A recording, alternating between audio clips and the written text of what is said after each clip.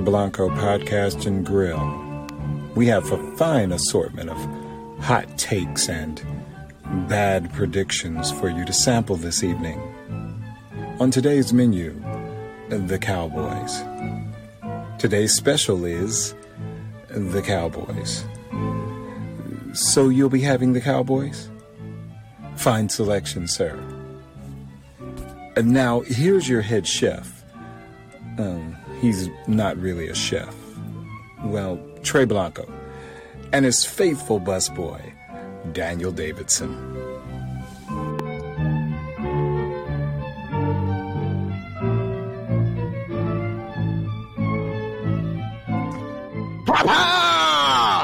Hey, why? Daniel! What's up, man?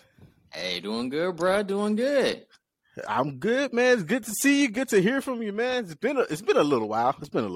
So long, man. I think we're all ready for football to start up. we've been craving it. Oh yeah, man. USFL didn't do it for me, man. They tried their best, though. They did try. It was some good football. I did catch the championship game. That was some pretty good football. Hey, we signed a couple players off, some USFL rosters. So pretty cool. But anyway, it's your boy Ed White, aka Trey Blanco, with Trey Blanco's Podcast and Grill. We're breaking down the X's and O's of Cowboy football. I got my sous chef Daniel with me today. Say hello to the people, Daniel. What it do, baby? Yes, man. People are actually starting to do that for us. They come and hang out with people, so that's actually pretty cool. Julian is not with us today. Our producer, Mr. Dr. Lewis, third baby, is not with us today as well. So I got some. I told y'all last episode we got this new platform. We're trying out this Riverside platform. Man. And I got some hosting abilities, so I figured out some new toys. I got some little transitions with it. and just in case the crowd doesn't like it, if the crowd likes it, listen to it. Yeah, cheer it on. Oh man, Derek's gonna hate that part. I don't care. I don't care. You gonna revoke your privileges, bro. I know, right? Hey, you gotta show up. You gotta show up. I get toys, man. I'm gonna start playing with these things, man. Which I start editing more audio into this stuff. But anyway, like I said, man, we're back for our training camp preview. Yes. Cowboys literally started training camp. They went to Oxnard yesterday. They had their media day today, and they hit the field tomorrow, man. So we're going to see some clips and all that stuff. But we just wanted to get an episode out to you guys pre-training camp, or like during training camp. Have a couple of talks, have different ideas. But it's going to be pretty fun. It's pretty fun, and we're about to be rocking and rolling with this thing, Daniel. So you excited with it, man? Oh yeah, man! Looking real forward to it. I think for this season, most Cowboys fans, it's so weird because usually around this time of the year, we're all kind of getting hyped up, ready for the eventual Super Bowl run. We all think it's going to happen, but not really get that same energy this year. It's kind of like everybody's kind of like wait and see type of, I don't know, a little bit upset about the off season and kind of just side eyeing Jerry Jones and the family and such. So we haven't had this feeling in quite some time. So it's interesting to see how that kind of plays out. Maybe it's for the best. Maybe that will trickle down to the players themselves. They'll be more kind of locked into something. You don't really know, but it's just kind of just talking to Cowboys fans, seeing how it is on social media, watching, the shows and everything. It's not that same buzz. Who knows? Maybe someone's going to show out in training camp and it'll ramp back up again, but I think it's going to be a little bit different vibe for this season, it seems like. Nah, man, I'll tell you what, man, I actually like this energy right now, because, I always said, like, Cowboys fans are way over the top with it. Like, hey, we already knew we weren't going to win the Super Bowl, like, last year or the year before. Like, we knew that. But, like, some Cowboys fans, like, yeah. And it's like, I kind of like this kind of mellow time right now, you know what I'm saying? Like, everyone's like, hey, let's hold on our expectations. Let's just see what the team is developing, and, like, let's just take our time with it. You know what I mean? Let's just enjoy the moment. Enjoy the team. It's strange because they're kind of like all turning on all the players right now. Like everybody's turning on Ezekiel Elliott, blaming him for everything. They're turning on Dak Prescott, saying he's overpaid. So it's kind of weird. And, it's like, these are still our players, y'all. We got to support them. Hey, and it's not like they're like bad players. I've been on this mode of that keep the same energy mode, man. I've been like this. Right. I've been having this type of I've been coining that phrase for like the past 3 months. I feel it's like, hey man, keep that same energy. And so like, hey, if this team makes it to the playoffs, we get past the divisional round, we're going into the conference championship. Hey, keep that same energy that you had at the beginning of the season about Dak and Zeke. If Zeke rushes for 1,200 yards, double-digit touchdowns, top 3 rusher of the year. Keep that same energy that she had, I would tell Julian the same thing too when he's back on the show.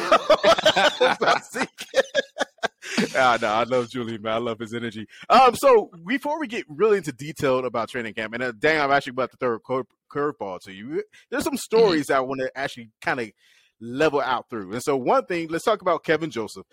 We know earlier on or early in the offseason, he had an incident where he was in a car.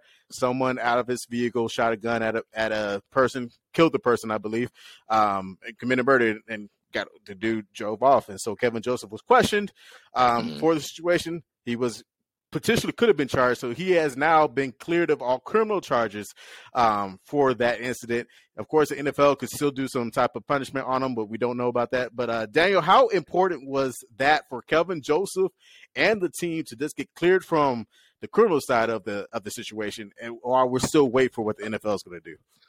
I think it was big time. You really don't want that cloud hanging over your head going into training camp. Kelvin Joseph already kind of missed quite a bit of time last year for training camp in terms of injuries, and it kind of set him back. And he's a guy that, he slipped to the second round for a reason because of some concerns over his, off the field type of stuff. But I think everybody will agree that he actually has that talent to have been a first round draft pick, and I think he can show that on the field as well. But that's going to come with preparation and actually getting the reps in to prepare for his upcoming season. So I think it's really big that he can now, that's behind him. He can focus fully on training camp. Doesn't worry about the media for that part. Doesn't worry about having to miss training camp because of stuff going on, with the law and such. So I think it's going to be a big offseason for him. There's definitely going to be a spot across from Trayvon Diggs open, up for grabs for anybody. And if he actually can step in there and maybe elevate and, take over that spot, that's going to go a long way in terms of actually this team maybe surprising a lot of the fans this year. Because right now, I think we're going to expect everybody to take a step back on offense and on defense. Because, we went turnover crazy last year, but most people assume that you don't usually get those type of seasons 2 years in a row.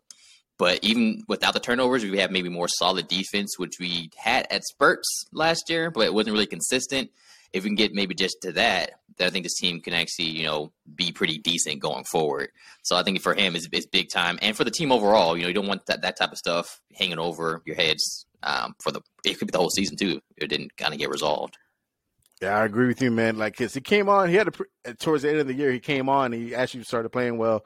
I do agree that second corner spot is open, so Anthony Brown, he had I have to admit, minus that one game against Oakland, Anthony Brown had a pretty darn good season. Give him his flowers. Give him his flowers. I give him his flowers.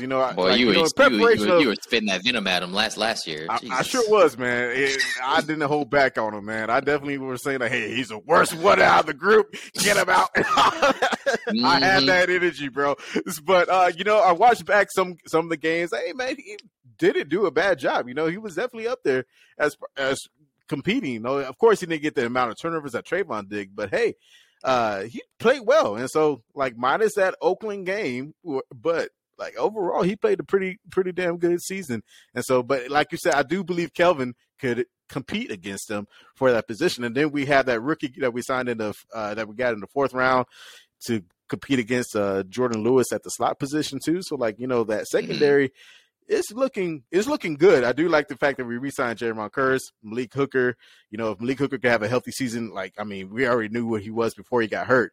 And so the secondaries could be one of the best secondaries in the NFC East, challenging one of the best secondaries in the NFC. And so, but definitely could be clear out the NFC East, in my opinion. Yeah, and nowadays you need definitely more than just 2 good cornerbacks on your team to be competitive. The way the teams still throw the ball nowadays. So even though Anthony Brown had a good season, hopefully he can repeat the same thing, maybe do a little bit better. But if we get a third corner that's also, at least starter tier that we can put in the slot or in the nickel there, then that's going to go a long way for us for our defense as well. And even better if he's one of the younger guys kind of stepping into that role, because if hopefully he can kind of shine through and actually show that he is a first round talent in terms of his playing ability, then at that point you actually may have, potentially 2 stars in that secondary. And, that's something that we can build upon because it's still a very young team. But you want to see, that talent develop, especially the way that we're treating free agency as of right now. Then we kind of are putting a lot on our draft picks to actually, for us to develop them and for them to produce, time in and time out on the field. So it's kind of a must have at this point if we're going to keep going down the same trend of, pinching pennies when it comes to not our players. Yeah, man. Keep that. Hold on to that free agency thing. We're going to save that one for a little bit later. One more topic I want to get into, and this is about our first round draft pick, Tyler Smith. And so there's been some videos of him training in the offseason. And so multiple things like this in between, like training camp and then the rookie mini camp and the mandatory mini camp and the OTAs. And so what he has done is go to the Edge Summit, the Edge Rusher Summit. And so which means like the edge rushers are toning down their skills. So DeMarcus Ware invited him out there just to get the O-line out, to get some O-line option runs. But hey, he was out there training too. And so they showed a clip. There's a clip of him. And so as soon as I figure out, we'll be able to play the video. But I haven't figured that out yet. But there's a clip of him going up against what's his name? Out of Cincinnati, Trey Henderson, the defensive end, Trey Henderson. And so, and we talk about, and when we looked at the tape from college, right? We talked about his feet wasn't that well. But he's just a big dude and overpowers somebody because he was a non-Power 5 conference. I saw this clip. He punched Trey right in the chest, like clear, and locked onto them. Trey fell back, dude. And I was like, okay, this could be something. But hold on. Then there's another one where he worked out with his O-line guru that everyone has really talked about. He worked on this guy one-on-one, and he had his hands tight, and it was just a battle. And he was pushing back. And I was like, okay. And he's moving his feet. I was like, okay. And I was like, all right, Tyler. I was like, hey, this is something good to see. So like, hope and pass. Now, of course, he was in t-shirt and shorts. But if you get in pass and I see this type of feet movement and he's able to lock onto this, it's like, okay, we may be okay with this now. I was like, all right. So Tyler Smith working in the offseason on his own, I think that's a good thing for us Cowboys fans, and as for him, this get better at this position because, in my opinion, he's day one starter. So he's doing the things that he needs to do to get better, in my opinion. So for me, I think there's some good and bad with that. So the good for it is, like you said, kind of coming into the draft when he got drafted, even though he went a little higher than some people thought he should have gone. One thing that they did say for his positives was that he is very athletic and also very strong too. I think he can show that pretty easily in his workouts, and which is why you kind of say like when he punches, the D linemen, they stop in their tracks because he does have that massive upper body strength, which is going to bode well for him, especially starting out. I think at guard, anyways, is like a big position for using your strength, upper body strength, to kind of control what's in front of you. Now, where I think it may be a little bit misleading is because, like I said, it is currently just training, kind of, honing your skills. But when the pads come on and then they're going full speed, he has a tendency, which he showed in college quite a bit, to get a little bit handsy and grabby. And that you can't really show that so much in training when you're doing stuff like that. But when it comes to actual game time, live speed, it's shown that when stuff breaks down, he doesn't really trust in his technique, and he kind of starts grabbing stuff and kind of throwing people around. And unfortunately, he was flagged quite a bit in that lower division, going against, not the same top of tier athletes you're going to see day in and day out in the NFL. So, but he's doing the right things, though. I mean, seeing the top pass rushers day in and day out, working with, a very good coach for that. How you kind of get around the whole grabbing is that you improve your technique and you actually learn to trust in your technique with that. So I think he's kind of going down that right path, but we'll have to kind of wait and see, when the pads come on, and when the lights are on, kind of how he's going to handle that, because does he kind of, get hurried up and start panicking? Usually when you panic and start grabbing and kind of just, doing what you're not supposed to do. So hopefully he can get that in check. But if not, then that's going to be a bigger issue. But he does have quite a bit of potential, though. But I think at this point he's going to be currently a project. But a product that's going to have to start, I think he's going to still be able to at least be serviceable, just because of his physical traits at this point. Yeah, and so like you said, we have to see when it comes to pads. And so, it's still good to see him trying to fix his technique issues and trying to hold down on certain things.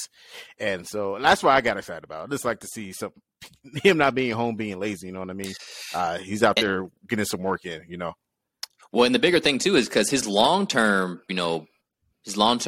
projection right now actually isn't guard, it's going to be tackle. So it's kind of him learning some skills that can bode well for him further down the line, because at some point in time, I think he's going to be sifted out there to tackle, either probably not this year, but maybe in a couple of seasons or so. So this is good right now, get the work in, kind of get used to being around those type of power rushers, speed rushers and such, and start working on that type of technique, because at some point in time, I think the Cowboys drafted him in mind to eventually be a tackle. Yep, absolutely, because Tyron Smith, he has this year and next year still left on his contract. With the amount of injuries that man has gone through, and like Tyron Smith is like, he's a physique of a guy at that size. And so, but the amount of injuries that he has gone through, I actually don't see him getting another contract with us, or even trying to hit the field again after his contract is up with us, to be honest. Because you think he's going to walk away? Yeah, I think so, man. He has a lot of injuries on his belt, and so I feel like money to walk away from, though. No, I'm saying he's going to finish it. I mean, how much do you think he's going to get paid after this contract? I think he's still get paid quite well. Tyron Smith. You think? I think he'll still get paid. Yeah, because he's still, when he can play, he's still going to be a high level tackle, unless this season he's still a top 5 tackle when he's healthy, in my opinion. So that's why I think either the Cowboys don't want to pay him, or other teams will take a shot saying, "Oh, maybe our training staff can at least keep him healthy enough for like a run for the playoffs, something like that." I can see him still getting paid, not like a long term contract, but still making a decent amount of money. But that's if he wants to keep playing, though. Like you said, he's been in the league for quite a while. Yeah, so like a DeMarcus Ware type of situation where he goes to Denver and gets a championship. Yeah, just for a quick run for a championship or something. Heartbroken over that. All right, well, let's kind of transition. Hold on, transition noise. Into a training camp session. Sounds like a movie trailer. Coming this fall. Coming this fall, training camp. Oxnard, California. So again, Cowboys have been to training camp. So Daniel, the question is for you. It's a three-part question. The first question I have for you is who in this training camp are you excited about from the Cowboys roster right now, and why? The one for me is going to be D. Williams, formerly Sam Williams, who is we drafted in the second round, the defensive end out of Ole Miss. Just because I think he could potentially fill a huge need on our roster right now. When we lost Randy Gregory, I really don't think we did much of anything to address that hole that was made in the roster. And we still have that going to training camp and into the season as of right now. He's someone that flashed in college that actually shows that he has that burst off the edge to be a disruptor, which is something that we definitely need. So I feel that if he can show a little bit more in training camp to potentially actually not only be just a situational pass rusher, but potentially a starter, then that will go a long way, I think, for this team as well. Because, again, he's another young guy, but his skill set that he brings is a lot different from what we currently have on the roster. Now, we do have DeMarcus Lawrence, but a lot of the other guys aren't really just, flash players in terms of coming off that edge and kind of getting flying straight to the quarterback. Now, we may lose something in terms of the run defense, but I think when it comes to, being disruptive and helping out that secondary and potentially getting sacks or turnovers, that having that flash end on the other side is going to go a big way for that too. So I think for him, he has a big opportunity and he has a talent to do it, but we have to wait and see how he attacks the training camp and kind of if he's ready to step up to that role, being a, every down type of player.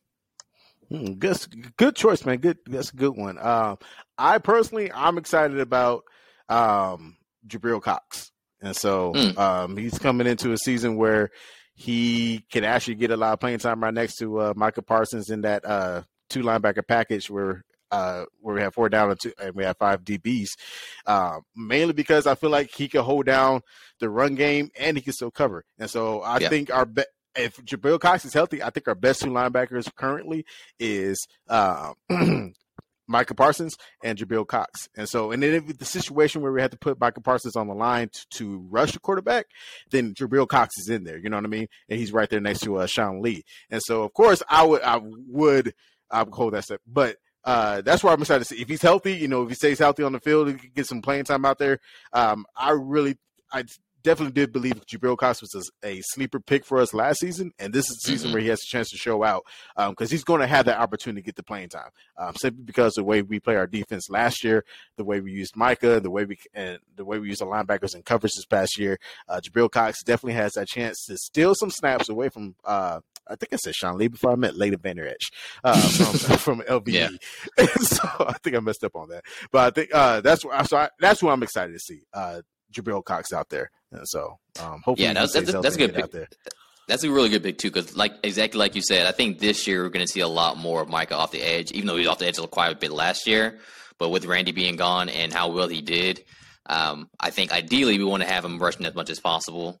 But as we saw last year, whenever he did do that, there was nothing behind him in terms of pass coverage, and we were basically eaten up alive over the middle. Every time and time again. So if Jabril can step in there and actually just either be decent or be a plus in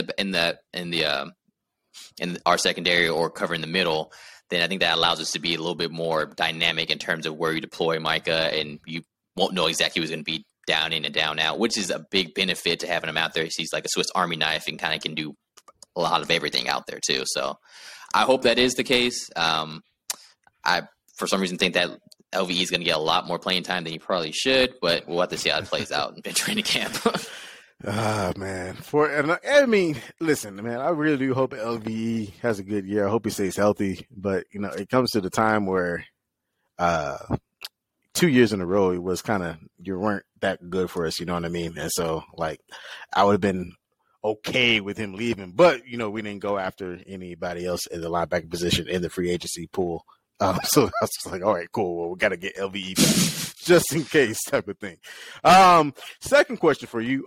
Which position group or position battle are you excited looking for in this training camp?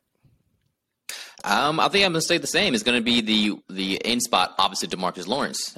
We have quite a few guys returning that could play in that role, and we signed one or two as well. So we're throwing numbers at it to kind of see, can someone just step up and kind of take over that role, or can we get a good rotation going in terms of, this is our run down player, this is our passing down player. So that's going to be very interesting to kind of see how they kind of attack that. I'm not a big fan of trying to use multiple people in that same spot, especially when they're not, just really high tier players that you're playing there. I think it is a problem area for us right now that could become an issue for us. So that's why I'm hoping that, D. Williams steps up and kind of just takes it by the reins and becomes that every down type of player who we then, can rest from time to time. But if that's not the case, then, again, there's Dorrance Armstrong, quite a few different people that we could throw out there. And hopefully someone can give us some type of pressure. But if it is to where we're only getting some pressure from one side, and that's going to be DeMarcus Lawrence, then that's going to hinder our defense, I think, quite a bit going forward, especially as we get deeper into the season. And if we, do make the playoffs, I think that also will be an Achilles heel for our defense too. If we can't get to the quarterback time in and time out, and with that, you need pressure usually from multiple locations, not just from one side. Yep. That's cool that you stuck with it, because I'm not going to stick with mine, but that was cool that you stuck with it. Everything you said was absolutely right. We do have a lot of bodies that we could throw at that position. But I feel like sometimes it's about situation, and it's all about getting the groove, And so if we're throwing so many bodies at the position and not really getting the groove, then they really miss out. But my position group, I actually struggle with this, man, because I flew around three different groups, and I'll tell you what they were. They were defensive tackle, they were cornerback, and then they were receiver. So defensive tackle, mainly because I kind of said, I don't really think it's much of a battle. I really think Neville Gallimore and Osa Odighizuwa will end up being the clear starters out of that group. Cornerback, I really could have gone there, but I was like, I'm going to leave it alone, mainly because I like the receiver situation. Because of the situation that we are currently in with the receivers, Micah Gallup being out due injury for 3 weeks. So the position battle is between Jalen Talbert and James Washington. And so the rookie versus the veteran. And you like it? You like this battle? Are you happy about this? It's something it's not something that I like. Hold on. It's something I'm interested in seeing how it's going to play out. Because it's gonna go past training camp, I feel, because it's gonna go into the season once Michael Gallup comes back, and so whether or not Jalen Talbert or James Washington will step up and really claim that number 2 receiver spot for the next 3 weeks in order to claim that number 3 receiver spot when Michael Gallup comes back. That's what I'm excited to see. That's what I'm really interested to see. And so Jalen Tolbert has the opportunity, because they're both, let's be real, they're both going to get playing time at 2 and 3 receiver for the first 3 weeks. It's all a matter about who's going to continue getting playing time once that 4th week hits for the Dallas Cowboys, whenever Michael Gallup comes back. I'll just say that. Whenever Michael Gallup comes back, who's going to still get that playing time? And so, it's a good opportunity from them both. But it's something that I'm interested to see develop as through the training camp and going into the season. The preseason games would be very telling, I feel, because it's really I think it's going to fall on to who Dak develops a relationship with when it comes on the field. Who he has a better connection with on the field when he's throwing that ball, in my opinion. And so it could be James or it could be Jalen. You know what I mean? And so it's going to be interesting. That's where I'm like, okay, who?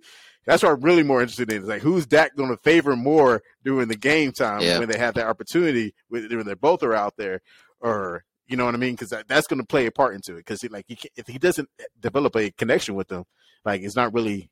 Are they really like a number 3 option if he doesn't have a connection with them? You know what I mean? And so that's where I think the storylines and the story actually becomes a little bit more interesting. It's like, hey, who is Dak going to favor more during this preseason and during the first 3 weeks of the season while Michael Gallup is out, man? So that's what I like about it.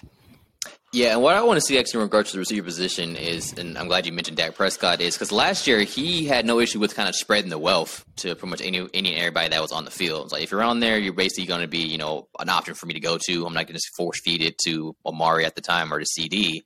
I'm fine kind of giving to whoever has the matchup, I think, or, wherever the my reads take me. I wonder if he's going to have that same mindset now, because I think most people will say that the talent we have currently is not really even close to what we had last year. So will we still have that mindset of, whoever's out there, I'm going to be, cool, we're going with, or are we going to have more of the traditional that you see in a lot of teams is, my number 1 and number 2, I'm going to feed them number 1 as much as possible. 2 will get a little bit. And then anybody else, maybe here or there, you might get a few looks here, a few looks throughout the game, throughout the season type of thing. Because honestly, as of right now, aside from CeeDee Lamb, with Michael Gallup being out, almost everybody else seems to be about even, as we've seen in terms of either production or ability. Now, Tolbert, from what we've seen from, the draft analysis and stuff, he may actually develop into being, able to play quite a few positions and be able to be quite dynamic. But, he's still a rookie coming in. He wasn't a very high draft pick, so I'm going to assume that his starting point for right now is probably pretty much even with a lot of the people currently on the roster. So I think, like you said, it's going to be something interesting to watch and to monitor even for the entire season, but definitely in training camp and in preseason, kind of see what that pecking order is going to be, if there is one at all. And if there isn't one, what happens when we get into the regular season and then teams understand that, hey, we've been force feeding CeeDee Lamb, we're going to double cover CeeDee Lamb, so I'm going to make it goes to somebody else, or we're going to, cover him or put our best cornerback on CeeDee Lamb, we're going to bracket Dalton Schultz, and then now what are you going to do with the passing game? That's what I want to see. Can someone step up and take reins of it? What does Dak kind of think is his go-to when that happens? And can these young receivers or the ones that haven't gotten as much playing time kind of step up and be used to a higher volume than what they've kind of seen probably so far in their current careers? Hey, you brought up something that we actually haven't talked about yet. Pretty brought up earlier is the Dalton Schultz situation. We didn't get him signed to a long-term contract, so he will be playing on the franchise tag. It hasn't been announced that he's not going to go to he's not going to be at training camp, so I'm assuming he's there. And so, how do you feel about that Dalton Schultz situation? Where do you – and we kind of talked about it on the last episode on his pay grade, and I kind of messed up on his tight end tiering, all that. Hey, he's not a top. Hey, here's another thing about that. He's not a top 10. We say it was tier 3, tier 5. I said tier 3. I said 2, 3. But hey, check it. He's not a top 10 tight end in Madden ratings right now. So let's just say that. That's my backup. Madden. They're so accurate with their ratings. So that's my backup. I gotta check that out. I'm trying to think who 10 higher. Dallas Goedert made the list. I do remember seeing that. I was like, I do remember saying I would like having Dallas Goedert more than Dalton. Yeah. Are you okay with do you think the Cowboys will get a contract done with Dalton after the season, or you think this is it for Dalton? Just a random question. Last question. I think they're going to have to get something done, and they will get something done because they basically traded Amari Cooper so they can have money to pay him. They kind of made the choice like one or the other, and they chose Dalton Schultz. I think I mentioned before in a few episodes that I would have told Amari Cooper and is held on to him for a little bit longer. And I feel like you can maybe replace what Dalton Schultz gives us a little bit easier than Amari Cooper. But hey, it is what it is. We'll kind of see how that plays out. But I think because of what they had to give up Amari, they gave up for so little that if you trade Amari for, a lower round pick and you don't resign Dalton Schultz and you walks next year, at that point, it's like, what are we even doing? At this point, it's like you invested in Dak Prescott. There's been people getting upset about him saying, oh, he's overpaid and yada, yada, yada. But you're not going to give him any weapons now. It's like once you invest in that quarterback, now you got to do everything you can to make his job easier so you can kind of, make him worth the money. But if you now, take away Amari and then potentially don't have Dalton Schultz for long term, then it's like, okay, well, he basically starting all over and saying that I guess because he's paid a lot, he has to do what Aaron Rodgers does. It's like, no, he's not Aaron Rodgers. Who is Aaron Rodgers at this point, right? It's like you want to reward your quarterback and give him as much weapons as possible to give you the best chance of winning. So because of that, I think they are going to, at some point, work something out because, I think Dak wants them. Dak has a good rapport with them. They're great on the field together. So you got to get it done. Yeah. So I agree, man. We put ourselves behind the 8 ball here, and so I don't see a Kyle Pitts coming out of this draft currently. And so it's not like we could go in the draft. And I already said Jake Ferguson is Dalton Schultz 2.0.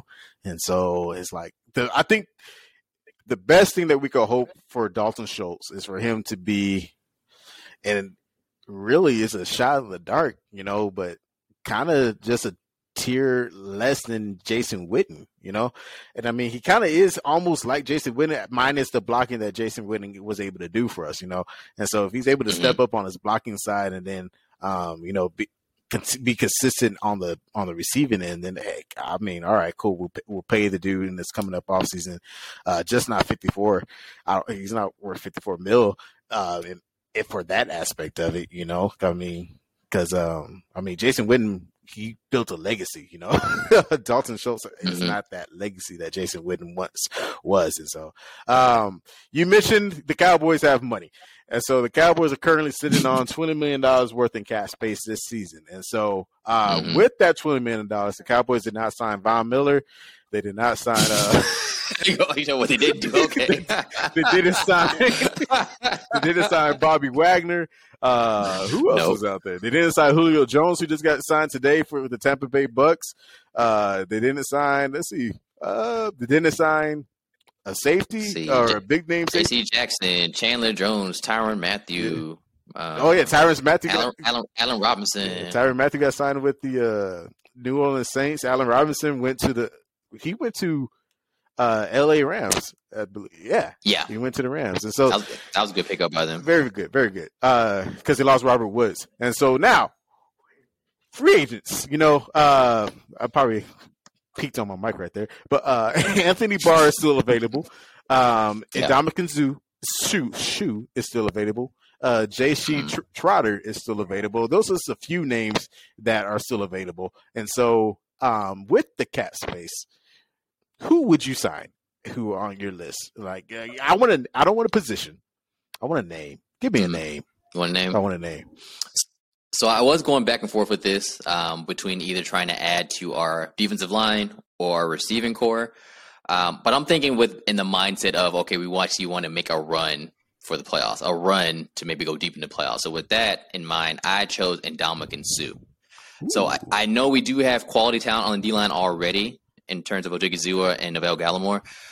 But for me, I think we still need help with the run stopping, though, because they're both really good at rushing the passer. Gallimore can play the run pretty decent as well, but it's not really a consistent thing down in and down out. I think we kind of showed that last season. And I feel like adding someone like Suh, because he is older, he's not going to be a long-term deterrent to the young guys we already have on the roster, because we've been drafting a lot of young D linemen now later in the draft, but I think we're trying to fill some needs there. But I think he might come in and give a good shot in the arm for our defensive line in terms of the run stopping. And I think if we add that element to it and then put him in the rotation, that will help us out quite a bit when it comes time to playing, quite a few of these different teams and allowing us to improve our pass rush, because now we can get people in second and long, third and long, things of that nature.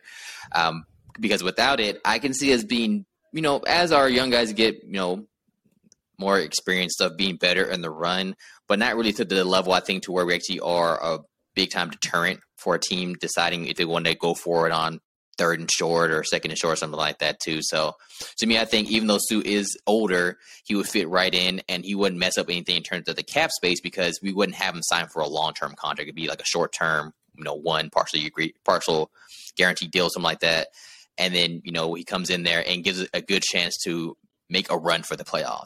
And if it doesn't work out, he's an older player. We can move on from that and then try again next year or something like that too. So for me, the receiving core was enticing, but I think for the long term, because I'm assuming at some point in time, Michael Gallup's going to be coming back for us this year, that I think improving that D-line and adding Sue would be the biggest benefit if we had to pick just one free agent. Yeah, man. And Dominican actually does pull a very interesting aspect to it. So if we did get him signed, I do like you kind of sold me on it. I went with I've been advocating for Anthony Barr for a long time. Mm-hmm. Ever since we lost out on Bobby Wagner, I've been advocating for that man, and so I'm still going to go with that. Only because I don't trust LVE. I just don't trust him. In those packages where we have where Mike is going to be blitzing. I just don't trust him. And what Anthony does, it gives us a better insurance just in case Jabril Cox doesn't work out automatically. Mm-hmm. So we get a veteran back there with Jabril, Micah, or with Micah and LVE, and we have a veteran out there who has already have a proven resume, and I believe it still has an impact. And like you said, man, he's a veteran. 1 year, go for broke. If this is the year you want to go for the Super Bowl, the Rams has done it multiple times, getting all these old veterans on 1-year contracts, and we see the Tampa Bay Buccaneers doing it now. Hey, they still got some gas left in the tank. Let's be the ones to run that tank down to empty, Mm-hmm. And so let's see what we can do with it. And so we got $20 million left in the bank, so let's do something with it. You could sign 2 of these players with that amount of money for 1 year. Come on now, let's go for it. But I do like the Anthony Barr. I do like Shu. I was looking at, receiver, Will Fuller being out there too. It hasn't really sold me. Julio Jones actually would have sold me, especially with Michael Gallup going down. That would have sold me on it. Safety, I'm okay with us with safety right now with Malik Hooker and Jaron Kearse. Cornerback, Kevin King is out there, but I'm not really, I think we kind of get the same thing with what we currently have on our roster as far as cornerbacks with it. So, but yeah, Anthony Barr and Shu, those would be my 2 favorite signees. And so, and just, if the line doesn't work out, Dwayne Brown's available. I already mentioned J.C. Totter, or God, I got messed up his name, Totter. But I was mentioning him that he's also available still. And so, if something's on the O-line that we're not trusting, well, then we got those guys out there. But I, for one, would like to see money spent on Anthony Brown. And so, Anthony Barr. Anthony Barr, yeah. Anthony Barr. But I'm with you on that too. That'd be a good pickup as well. At this stage in his career, he's not, no longer a star. Doesn't really do anything at elite level, but he actually does. He's more like a jack of all trades, though, to where he actually can leave him out there the entire game. He can rush the passer a little bit, so he can be used in some different packages and such.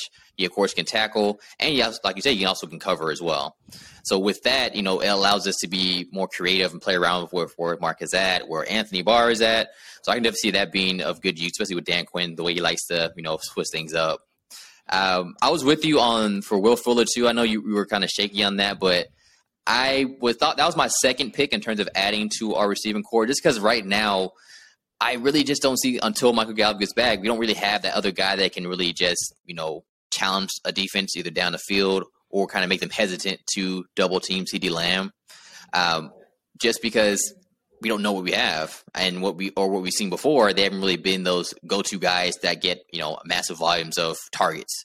But with Will Fuller, while he is going to, of course, be the entire season a injury risk, I think that's something that we actually could afford to do because we're going to have a quality receiver returning back at some point in time during the season. So maybe he can stay healthy, hopefully the whole season, but if not, at least the first half, then that may allow us to have our offense be at a pretty high level, because right now I'm not sure what level we're going to be at. I can't say for certain that we're going to be at the same level we were at last year. I know we still have, our running backs back, and we have the quarterback as well, which are two big components. But that receiving core took a beating. We're still trying to make sure that our offensive line is good to go. There's a little bit of shuffling around going on that. So I feel like adding a weapon like Will Fuller could potentially open some stuff up and they could be a little bit more creative, give us more space for CeeDee Lamb to operate. Because there's no worry about, because Will Fuller can take the top off for the defense too. So that to me was a bit intriguing to add to the core. But I think maybe we want to see what we have first, for training camp, maybe a little bit in preseason. And then after that, they may decide, okay, we need to bring in something else to help out. For Julio Jones, I think that would be a good pick too, but I think that may cause a few more issues whenever Michael Gallup would come back, because I only see Julio playing in the slot. I don't see Michael Gallup playing in the slot. At that point, it'd be CD back in the slot. But I think at this point in time, we kind of want him to develop into that number one receiver. And I think Julio may kind of stunt that the way that our offense currently is set up. So you don't want CD in the slot all the time too. So I think maybe that's why they kind of held off on that. But it was a hell of a pickup for Tampa, though. I think he's going to do very well there. So, oh yeah. I mean, and what you said, basically what you said with their whole offensive scheme there, he immediately goes to that number 2 position right across from Mike Evans, and Goodwin goes into the slot position, and so it actually does make sense for them, that pickup over there. Before we go on to the next topic or next thing I want to talk about, trades real quick. And so Cowboys kind of have been rumored in some trade aspects, as far as Tristan Hill being on the block, being shopped around. And then they kind of been rumored in the trade with Cincinnati Bengals for Jesse Bates, the safety out of Jesse Bates. Is that something you would do if not that trade? Is there any trades that you kind of would be interested in, or a player you might be interested in trading for? First of all, I'm surprised that they're even interested in people trading for Tristan Hill. Like when you mentioned his name, like people actually want to pick him up. He hasn't really shown much at this point, right? He hasn't been able to play for too many. So if they can actually get something for him, I think that'd be pretty good for the Cowboys. It could be bad. Yeah, that's true. For Jesse Bates, I'm surprised by that because the Cowboys have shown they really don't invest too much into the safety position. But that would actually fill a big need for us, a top flight safety back there, someone that takes the ball away. So I'd be all in favor for that, depending on what we had to give up. So if we actually were willing to, give up a few assets to bring in someone for the secondary, then yeah, I'm all for that. If not that, then of course, like I said before, someone on the D line, maybe like someone that's like a rush end, I would go for too. But those guys are at a premium, so I doubt it'd be worth it for us to try to get one of the elite guys for that too. So if it is something more like a safety or something that someone's willing to give up, I think that would fit right into kind of what we need, because we already have the strong safeties locked down, but the free safety can always be upgraded. And if we do that, then we almost have 3 of the 4 positions pretty much locked up, and then now we have the battle for the other 2 spots. Yeah, man. When I heard that rumor, I was like, man, why didn't the Cowboys trade La'el Collins over there for send another pick to bring Jesse Bates back? Mm-hmm. That would have been. Because y'all don't know how to manage conversation coming out of your office, man, y'all missed out on an opportunity, I feel. Well, I'd say they should have just tried to spin him down to a guard, man, and at that point we would have like a pretty beastly O-line, I thought, but I don't know. Yeah, I agree too. Hey, but so speaking of La'el, he's on the PUP list for his foot, and Amari Cooper is not practicing for the first 2 weeks training camp due to an injury as well. So 2 players at the cap. Oh, and Randy Gregory is also hurt as well. He won't be at training camp. So the 3 main players that the Cowboys let go last season were they're not even starting out training camp hot for the new team. So I don't know, maybe something that the Cowboys foreshadowing or something. I guess you said Cowboys got lucky or something like that. Is that wishful thinking, Ed? Yeah, I guess so. I guess you call it wishful thinking. The Cowboys just got lucky. I don't know. So a little bit about. Right. Talking about Amari Cooper. So he was asked, this past doing one of his press conferences, is CeeDee Lamb ready to be number 1? And I'm paraphrasing on his response. He says CeeDee Lamb has been ready to be number 1. It's basically on whether or not he's going to get the balls, or whether or not Kellen Moore is going to call the right plays for him. Mm-hmm. And so is that a dig? He kind of went on to carry on and saying, hey, last year I was on a team where we had 3 guys who could go get it at any point. And he's talking about himself, Michael Gallup, and CeeDee Lamb. Mm-hmm. And so, but he said the reason why I knew I was put out that offense because I saw less balls, or like most plays weren't getting called for me, stuff like that. And so he's like, if Kellen Moore calls the plays for CeeDee Lamb will be successful. So is that a dig at Kellen Moore and the Cowboys offense, or is it just like Amari Cooper just being like, hey, I'm the old guy right now in the room right now, and the young guy's coming in?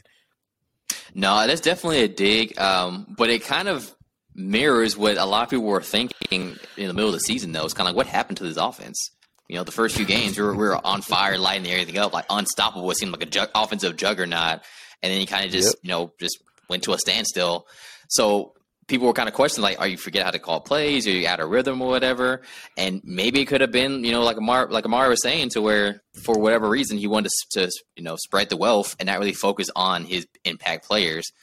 Maybe he didn't want to feature CeeDee Lamb for whatever reason, and that would be, a fault by him because he is one of the more talented players on our team. I guess probably number 2 in talent for our receiving corps for last year, and the most dynamic one that we had last year too. To not feature him, then that would be definitely on Kellen Moore. But to me, though, because from watching the games, it seems also like, I know he calls the plays, but also Dak checks out of a lot of plays too. So I'm not sure if that kind of went into it. He didn't really go too much into, what actually happens day in, day out when they call a play, not for CD. Does Dak then check to one for CD? Does he not have that option? That's stuff that they haven't, really mentioned at all. But that's very interesting. It definitely is a dig, but there may be some truth to it. Maybe not just him being bitter or whatever. Actually, maybe like, yeah, it is what it is. I got my targets and they got their targets, but I would say the way the Cowboys offense operates is a lot different from what I normally see for other teams because they don't really feature these guys all the time. It is more kind of equal opportunity offense. And a lot of times for other offenses, it's more like, hey, if I have a superstar or a star, I'm going to call quite a few plays to go to them time and time again throughout the entire game. Whereas for us, we normally see that maybe starting off, they'll start the first few drives going towards, CeeDee Lamb or Amari Cooper, not so much in the middle. And then when the game's on the line, you try to go to them too. When it's like, okay, well, if you kind of fed them the entire game, maybe we wouldn't be in these like close games for teams you're not supposed to be this close to before anyway. So I definitely think there's something might be there for it. And yeah, I definitely think it was a dig against them. Yeah, something about the Cowboys offense last year. And they really were more of a second half offense. Our offense in the first half was absolute trash. Like we couldn't get nothing moving and we'll go down. And then all of a sudden, Dak opens up his eyes and the ball gets going. And, we make these games close and then we'll lose them. I mean, look at the Arizona Cardinals and the San Francisco 49ers in the playoffs. And so like they'll get us to the door, but we don't kick it open. You know what I mean? And so, or then we're late getting into the door, and it's like, hey, no, the store's closed, bro. Like, you can't come in. Like, it's already too late. So like this offense, coming up and like, hey, if Kellen Moore, he needs to feature CD, he needs to feature Tony Pollard. And so that's another thing. That's another topic, another storyline that I mentioned for training camp. It's like, hey, what plays is Kellen Moore calling? What features, like what situations is he putting his offense in, his offensive players in? And where are they going with it? And like preseason, hey, what are you doing in these games, these play calling situations? Like, what are you doing in these situations? Like, that's going to be I think, a continuing storyline for the season is Kellen Moore's offense. Because we already know what Dan Quinn's defense could do. They proved it last year. Now, we're not going to expect the same thing, but the standard is set. Hey, we set a standard. Everyone's go out there and we're going to play hard. Everyone's getting to the ball, like 11 guys to the ball. That's the standard has been set for the defense. I don't think that the standard has been set for the offense. And I think that's what Julian would say, hot take. That's a pretty hot take. The standard has not been set for the offense. And so like, what's our identity? Are we going to be a run team, or are we going to power run team, or we're going to fill the stadium up with these balls going through the air, and we're going to light up the scoreboard? And so we have the talent to be multidimensional on the offense and be successful and really make these defenses really confused and really can't be able to pick up a read on us, in my opinion. I think we have that skill set for the offensive side of the ball. Yeah, I'm also thinking that, and this is kind of just trying to be super positive or whatever for the outlook for it. Hey, man, you don't have to be positive, man. I know. I'm sunshine and rainbows. I know, but this is how it's going to come off. But this is kind of something I just thought about when you're mentioning that. The issues we saw last year with the offense and the struggles and play calling and such, Could it have been maybe, again, because we had, for him, too many weapons or too many mouths to feed in terms of trying to feature them all instead of focusing on just like maybe one or two of your main guys? Because even last more year, money, more problem situation. Yeah, because Amari Cooper, pretty much was our best receiver. So he's gonna get his touches. CeeDee Lamb is the young gun, up and comer, maybe potential future star, superstar. So he needs to get touches to develop. Michael Gallup has already been established. He's coming up for a contract year, so he's going to be, vying for his touches because he needs to get to do well so he can get paid and kind of earn what he thinks he deserves. We already had Dalton Schultz, who was a part of the offense as well, and then the two running backs as well. So you kind of saw where we didn't really focus on one main player for too much for like the entirety of the game, or even from game to game. It kind of changed, and it wasn't really where. Well, it kind of was, okay, the defense gives me this, I'm taking it, versus being like, okay, they're giving me this, but I know that this is my best player who can make a play. Let me get the ball to him type of thing. And I think that may have been an issue because we're trying to appease all these different mouths that we need to feed all these talented players and not really focused on, okay, like you said, establish who are we? What is our identity? Are we going to be where we need to run first up the play action and do all for that? Or are we one that we normally throw all the time? But if we are, do we just spread it out to everybody like air raid, which we aren't, or do we feature this player, and then everybody else has to kind of get in line and maybe they'll get a few touches here or there? So I think you might see this season where, again, we're going to pretty much have to, at this point, he's going to have to feature CeeDee Lamb for the passing game. So CeeDee Lamb and Dalton Schultz. And then at that point, until Michael Gallup is back, everybody else kind of, I guess, falls in line. But if that doesn't happen and they kind of feed everybody else, I think it would be to the detriment of the team. So maybe it'll be easier for him to kind of game plan and scheme stuff up now because there's less to worry about because it's like, hey, it's CeeDee Lamb or bust at this point in time until Michael Gallup is back. Oh, man, you actually brought up a good point. It's like too many mouths to feed versus one feature receiver, two backs, and one pretty good tight end. Pretty good. I put him in a pretty good category. Because I think people assume it's kind of like, oh, we have all these top receivers, and it's kind of like Madden, where it's like, oh, well, give me all these top receivers, I can get them all 1,000-yard seasons or whatever, it's good to go. But it doesn't really work that way because, you actually have to deal with them. They're actually people, you deal with them on the day-to-day. They're going to be asking for certain touches and different situations, be upset. You have to manage all that kind of expectations.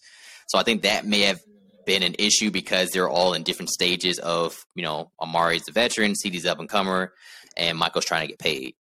So hopefully, since pretty much everything's been resolved so far for the receiving core in terms of, money and kind of pecking order now, then maybe now things will kind of fall in line in terms of us getting more of an identity just because it's a different situation from what we had before. Maybe. We'll see. Yeah, she kind of renewed my excitement for this offense, man. I told you it was pie in the sky, man. I was going to say, it's going to come off that way. I just thought about that. It seems like, hey, if that happens, then maybe we can run for a Super Bowl. I'm not saying that. All I'm saying is that could have been an issue. We'll see how it plays out now that we don't have that same type of locker room when it comes to receiver talent. Yeah, I mean, we just have to see. And so, man, actually, you brought up, you have me dumbfounded, man. That's a good way to close the show.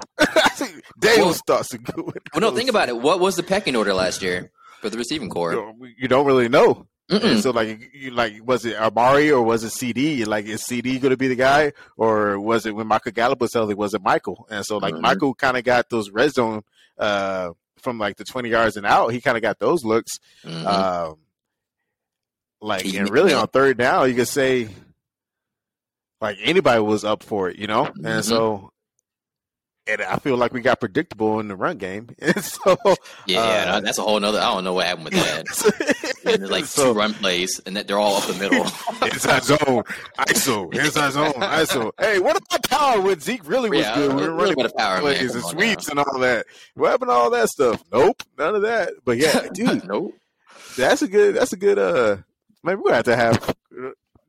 I'm coming up for next show already, bro. It's a real thing, though, right? We got to ask Julian that, man. It's a real thing. Where there has to be a pecking order for everything. Running backs, receivers, everything that you do. Yeah, and like you said, and we play, and so we got a little bit of time. We can kind of dive into it. And so that's for our audience. We play Madden with two of our other friends in a franchise. And so Daniel was always a guy to get everybody that everybody wants and trades and all that, a whole lot of old veterans, and you put them on 1 year. I'm kind of I'm overplaying it, but it's for the show. But you get vets and you move them around for 1 year, and like you always get like these multiple receivers, and everybody seems to get fed, you know. And I think I have something going on, and then all of a sudden this other receiver out of nowhere is like, who the heck is this guy? When did they ever pick him up and all that? But like, can't play NFL that way, and so that really rarely works. Yep. And so, like, you could say Tampa Bay, hey, they got two receivers right now, Julio Jones and Mike Evans. Well, Julio Jones is at the end of his career. Let's be straight up and honest. He's at the end of his career. Mike Evans, basically, I would say he's still in his prime because, I mean, he's currently has the most receiving yards, consecutive 1,000-yard receiving years currently. And then you got old Tom Brady, and who's retired and came back. And Leonard Fournette. So they kind of got a mixture of old guys. And, you know, I think the pecking order for them is, hey, whoever Tom Brady, Mike Evans. And then whoever else Tom Brady decides to.